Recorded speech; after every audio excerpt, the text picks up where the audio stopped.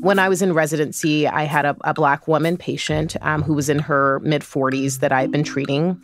And I happened to run into this particular patient as she's about to check out at the grocery store. She's like, "Hey, Dr. Stanford." I'm like, "Hey." That's Dr. Fatima Cody Stanford. She's an obesity medicine physician and a scientist at Massachusetts General Hospital in Boston. She's also a professor at Harvard School of Medicine. Now, she says she'd been caring for that patient for 3 years at that point. But the day Dr. Stanford saw her at the grocery store, that particular encounter, well, that changed everything. I have the ability to do something that most doctors aren't able to do at this very moment, which is to see exactly what she's about to check out with at the grocery store line. But I'm trying to be inconspicuous in this observation. We had spent all of this time over the last 3 years really going over what she should be purchasing, what she should be eating, what her diet should be looking like, lean proteins, whole grains, fruits, vegetables, minimally processed to no processing, all of these things. And she says to me, "Dr. Stanford, see, I told you, I've been doing everything you told me to do." And when you looked at her grocery cart at this very moment, it was the picture-perfect grocery cart. There was nothing I would swap out. Dr. Stanford says this experience made her reevaluate the entire way she thought about obesity. It made her check her own biases, and it also started to make her think differently about why her patients really struggle to manage their weight. And it was at that moment that I recognized that I made assumptions about what she was or was not doing, because in those 3 years that we had worked together, there had been minimal shifts in her weight. And here she was doing the right things, doing the hard work, making the right choices, but her body just wasn't responding in the way that someone else's might. But on the surface, the assumption would have been, is she really eating the right things? Is she really putting in the hard work? In fact, the story continues. A few weeks after the grocery store encounter, Dr. Stanford learned that the patient, who had been diagnosed with severe obesity, was not only eating healthy, but she was also exercising regularly. In short, she was doing everything she was supposed to be doing. She was doing all the things patients who are overweight are told to do. But she wasn't having any results. Now, this story may sound very familiar to you, and that is exactly why I wanted to start with it. Think about it. You see someone who is overweight, and you think to yourself, if only they ate right, if only they exercised. And sure, sometimes that might be the answer, but not nearly as often as you might think. I know at the start of every new year, a lot of people are thinking about their health, and in many cases, thinking specifically about their weight. So I wanted to give you some statistics to get us started. Almost 31% of adults in the United States are considered overweight. More than 42% have obesity. 9% have severe obesity. All those numbers are from the 2017-2018 data from the National Center for Health Statistics. What they basically tell us is that 3 out of 4 U.S. adults are considered overweight or have obesity. Think about that. 75% of Americans. So it's probably not at all surprising then that a lot of adults in the United States say they want to lose weight. And maybe you've been thinking about the same thing. Losing some weight. Finding the right weight range where you look good and feel good. Maybe you're also wondering about these new medications. Ozempic, Wegovy, Mounjaro. Are they right for you? Whatever your goals are, I'm hoping this season can help you navigate a topic that is far more complicated than most people realize, more complicated than even obesity doctors realize. So we're not only going to learn the latest in obesity medicine, but also the basics of nutrition, evolutionary biology, hormones, metabolism, lean mass, fat mass. And today, we're going to try and answer a fundamental question. Which numbers actually carry weight when it comes to indicating good health? I'm Dr. Sanjay Gupta, CNN's chief medical correspondent, and this is Chasing Life.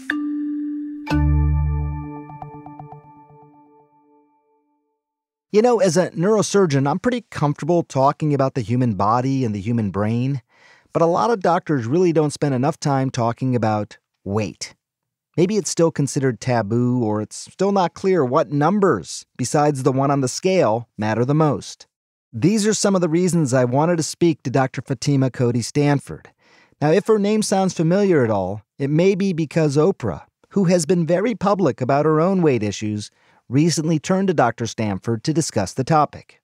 The brain tells you a certain thing about how you process food versus the willpower. Can we talk about that? Absolutely.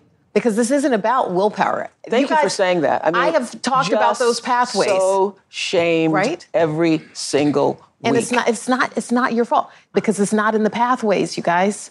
It's just not in the science of this disease. Now, before we sat down for the podcast, Dr. Stanford asked me to watch a talk she gave to the Radcliffe Institute of Advanced Study called Obesity. It's more complex than you think. The talk is available online, and she says she asks all of her patients to watch it before a consultation. One of the big headlines of the talk is, as important as asking someone how much they weigh, we should also understand how someone functions. Our weight is one factor that plays a role in our health. It tells us how much excess adipose or fat we carry, but by itself, it doesn't give us the full story of who we are. We have to look at our full person and our ability to function and perform at our weight. That made sense to me, but I was also curious what it really meant. For example, Dr. Stanford's patient from the grocery store was struggling with their weight, but was also clearly eating right and exercising regularly. Let me ask a very fundamental question, Doctor. Is that patient unhealthy? So that's a very good question. And I think to really get at that, we have to look at several different things. So let's look at her weight. So she has severe obesity as classified by just body mass index, which by itself is flawed. And so you want to take a deeper dive to look at her metabolic health parameters. So her cholesterol values, her fasting insulin, her glucose, her liver function test, all of these things, which were in some ways dysregulated. And so I would have said that if you looked at those in conjunction with her weight, there was some room for improvement. And so these more aggressive tools could have helped bring her into better metabolic health. But if those parameters, those metabolic health parameters in conjunction with her weight were normal, then I would say, you know what? I'm happy with where she is, despite her weight being in a higher weight class.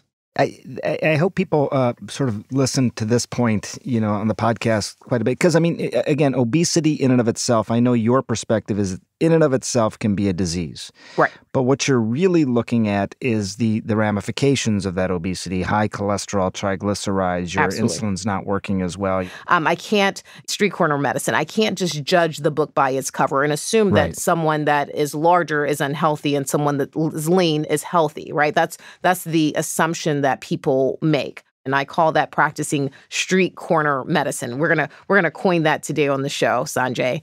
I want to look beneath the surface of the individual and see what's going on, because someone who's lean may be very unhealthy and someone who's heavier may be healthier. You may have someone who carries excess weight. They may be an ultra marathoner. They may be capable of running an 100-mile race and be very, very healthy, not have joint pains, may be able to carry that weight and do things that someone that's much leaner may not be able to, and have the metabolic health to fit that profile. And so I think it's important for us to look at the weight plus the health and put those two pieces of the puzzle together. For people who are listening who say, look, I'm carrying around extra weight, but I get my blood work done. I'm diligent about that stuff. And my blood work, quote unquote, looks good in the sense that my triglycerides are not elevated, my glucose is fine. What would you say to that person? Is the excess weight in and of itself problematic? No, I would say no. And so I have patients that carry excess weight that have no metabolic dysfunction. They have no mechanical dysfunction that I would say are healthy individuals. Maybe they, when they first came into me, had even more excess weight and did have this dysfunction and have moved into having less of that excess weight, not the degree they came in with. I don't know if you've heard my story about the train conductor. Let's hear it. When I first moved to Boston, I lived on the North Shore of Boston, and I had to take this commuter rail. There would be this train conductor, a gentleman that carried a lot of excess weight, but he'd move up and down. He would take the tickets, kind of climb things, do all these things. And secretly, I wanted this guy to be my patient because I could tell that this excess weight caused him a lot of mechanical stress.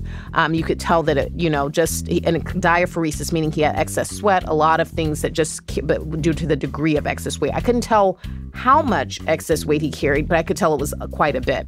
So fast forward into the future, 4 or 5 years later, and guess who's sitting in my office, you guys? The train conductor. So I am like, oh my gosh, you're the train conductor. And he's looking at me like, I mean, he's obviously coming to see me as the doctor, but he doesn't know me. I'm just the smushed person in the train. But I want to point to the person who was most emotional in the room at this time. So this gentleman, late 40s at the time, there's a woman in the room who's a little bit older, and this woman is crying. So I now refocus my attention to her, and I realize that this is his mom. And she says to me, no doctor has ever been excited to see him. He struggled with his weight since he was a young boy.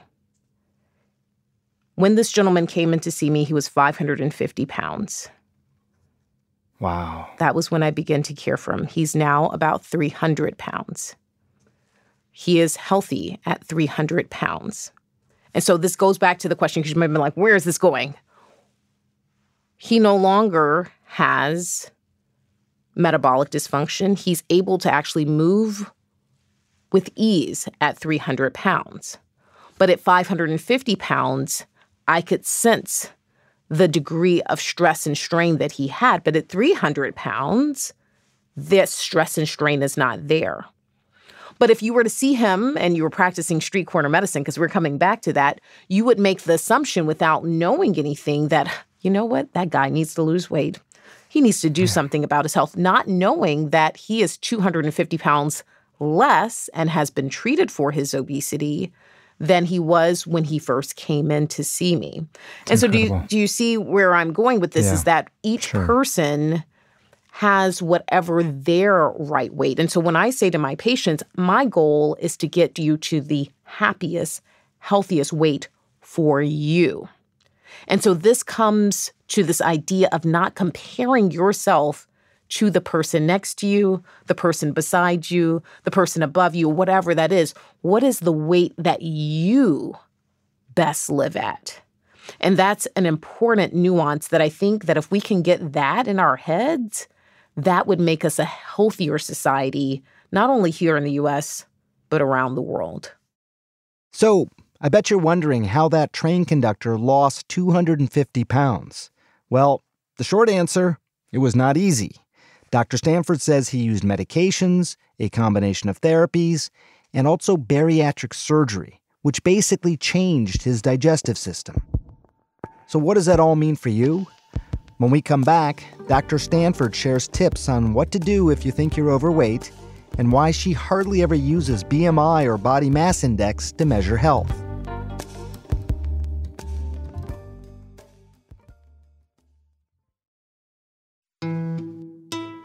When you put this all together, Dr. Stanford, then how would somebody who's listening now figure out what is their ideal weight? We're going to talk about the whole sordid history of BMI in a second, but the ideal weight for anybody who's listening, if they're not just going to go online and check their BMI, like what do you look for? What do you tell them?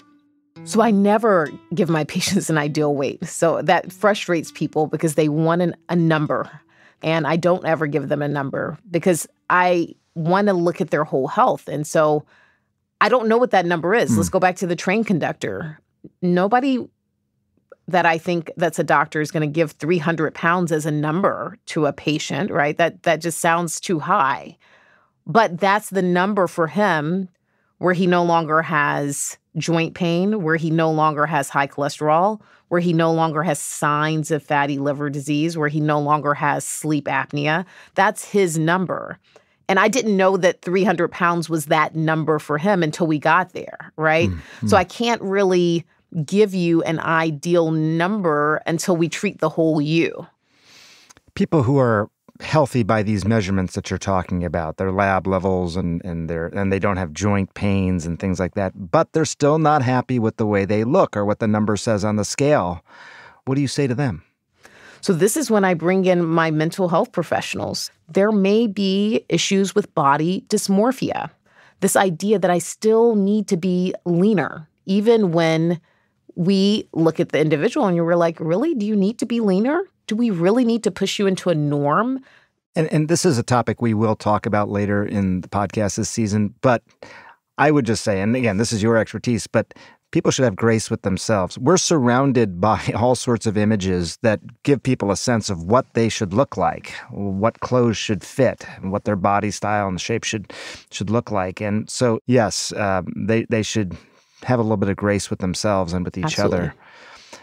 Should people look at their BMI? So I think BMI is a screening tool.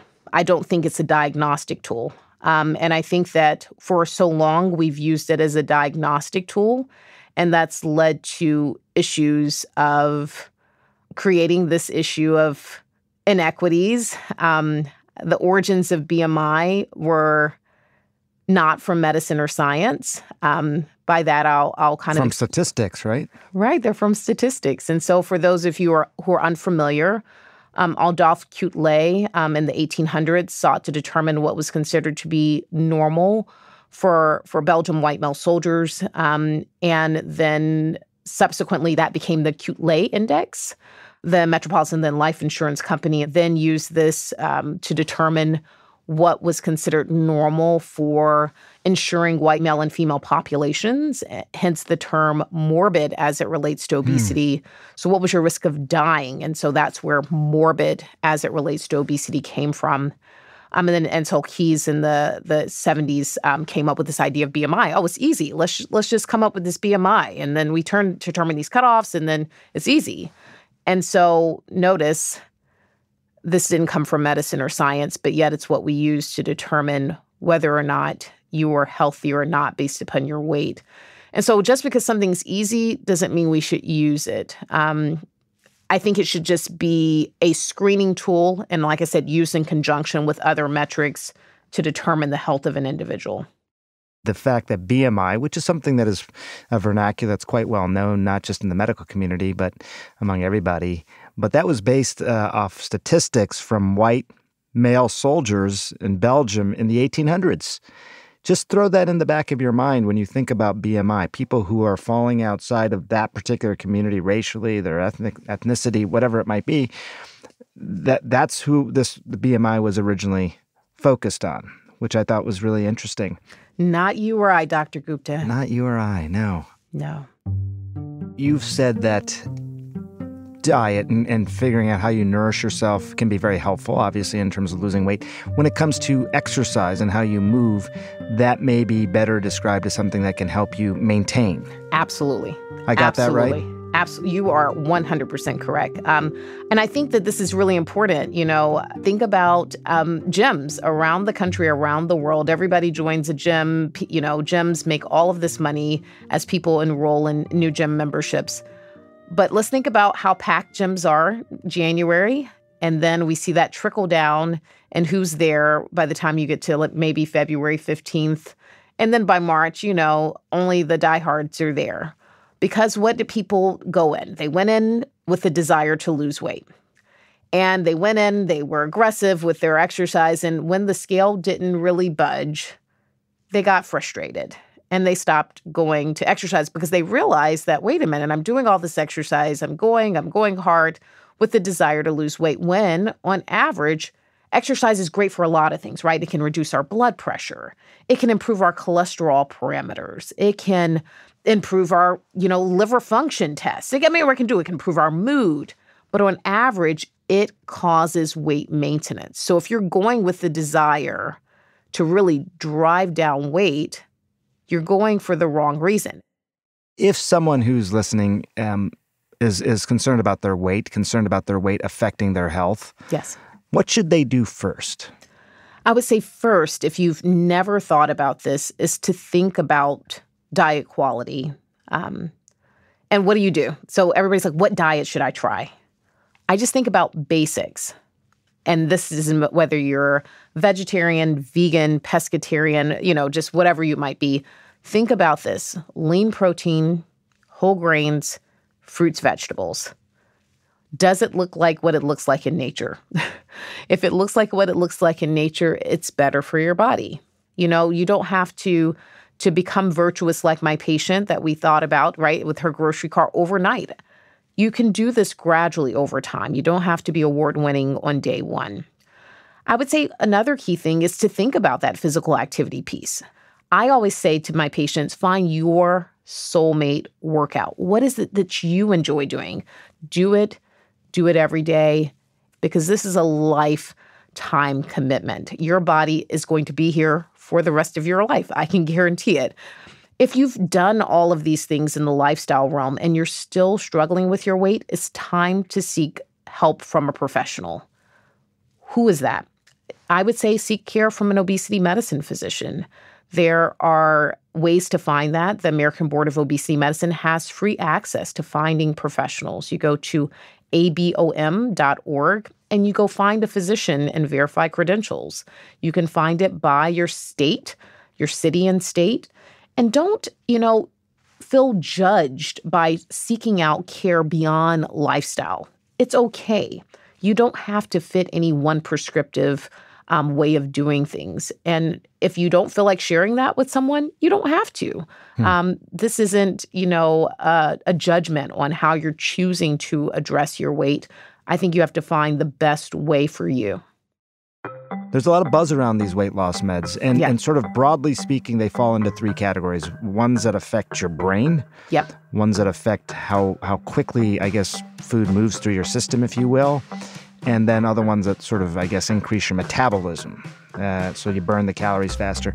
Are you excited about, there's several new weight loss drugs on the market. How big a deal is this in your world?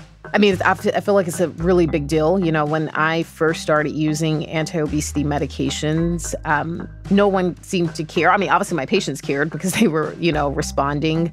But now the world seems to care. We're going to do a deeper dive into these weight loss or anti-obesity medications, as she calls them, later this season. But what's important to note is that Dr. Stanford, someone who has dedicated her life to the disease of obesity, is optimistic about these medications. She doesn't see them as a fad, but rather as important tools to help her patients achieve their health goals. When we talk about people struggling with their weight, we recognize that some people have tried many strategies to address their weight, and no matter what they've tried, their weight still maintains a high set point for weight. And so they become very frustrated, and they feel like it's hopeless, and no matter what they do, there's no way for them to really address the degree of excess weight. But I want those people to realize that there's still hope. There are strategies that they may not have entertained, whether that's the use of anti-obesity medication or surgical interventions or behavioral strategies. Let me take a second to pull back the curtain. When my team and I started researching the topic of weight and health, we knew it was going to be complicated. Sure, it's about weight, pounds on a scale, how you look and how you feel, but the goal, I think, for most people is always to obtain optimal health. And we quickly realized that comes in all sorts of shapes and sizes. How much weight you carry around the midsection of your body may have a lot more to do with a small area in your brain than you may realize. Why you feel hungry, why you feel full, and what you really do with all those calories that you eat and drink. I think it's important to share the science behind weight and how it can affect you. And what we've learned from Dr. Stanford and other doctors and scientists in the field has been really fascinating. They are advancing research around measurements that matter: blood sugar, cholesterol, liver function, and ones that don't tell us as much as we thought, like BMI. Right now, they're busy developing treatment options to help make weight management more sustainable. That means everything from psychotherapy to anti-obesity medications to surgery. And they're helping to shape the way we even talk about weight and obesity, like describing obesity as a condition, not a state of being. Most importantly, perhaps, Dr. Stanford encourages us to be aware of the assumptions we make about people who don't conform to our weight ideals. She says practicing what she calls, quote, street corner medicine, where we diagnose larger people as lazy or undisciplined or unhealthy on sight alone without really knowing anything about them, is not helpful, and it's often not accurate. And she reminds us that the connection between weight and health, between what we can and what we can't control about our bodies, is often more complicated than it seems. Next time on Chasing Life, we're going to talk to an evolutionary biologist about how our bodies actually evolved and why it makes it so hard for humans as a species to lose weight. What we're adapted for fundamentally is not to be healthy, not to be happy, not to be nice, not to be, not to be famous, not to be anything other than reproductively successful. That's next time. Thanks for listening. Chasing Life is a production of CNN Audio. Our podcast is produced by Aaron Matheson, Jennifer Lai, and Grace Walker. Our senior producer and showrunner is Felicia Patinkin. Andrea Kane is our medical writer, and Tommy Bazarian is our engineer. Dan Dzula is our technical director, and the executive producer of CNN Audio is Steve Lichtai. With support from Jameis Andrest, John Dianora, Haley Thomas, Alex Manasseri, Robert Mathers, Lainey Steinhardt, Nicole Pesaru, and Lisa Namaro. Special thanks to Ben Tinker, Amanda Seeley, and Nadia Kanang of CNN Health, and Katie Hinman.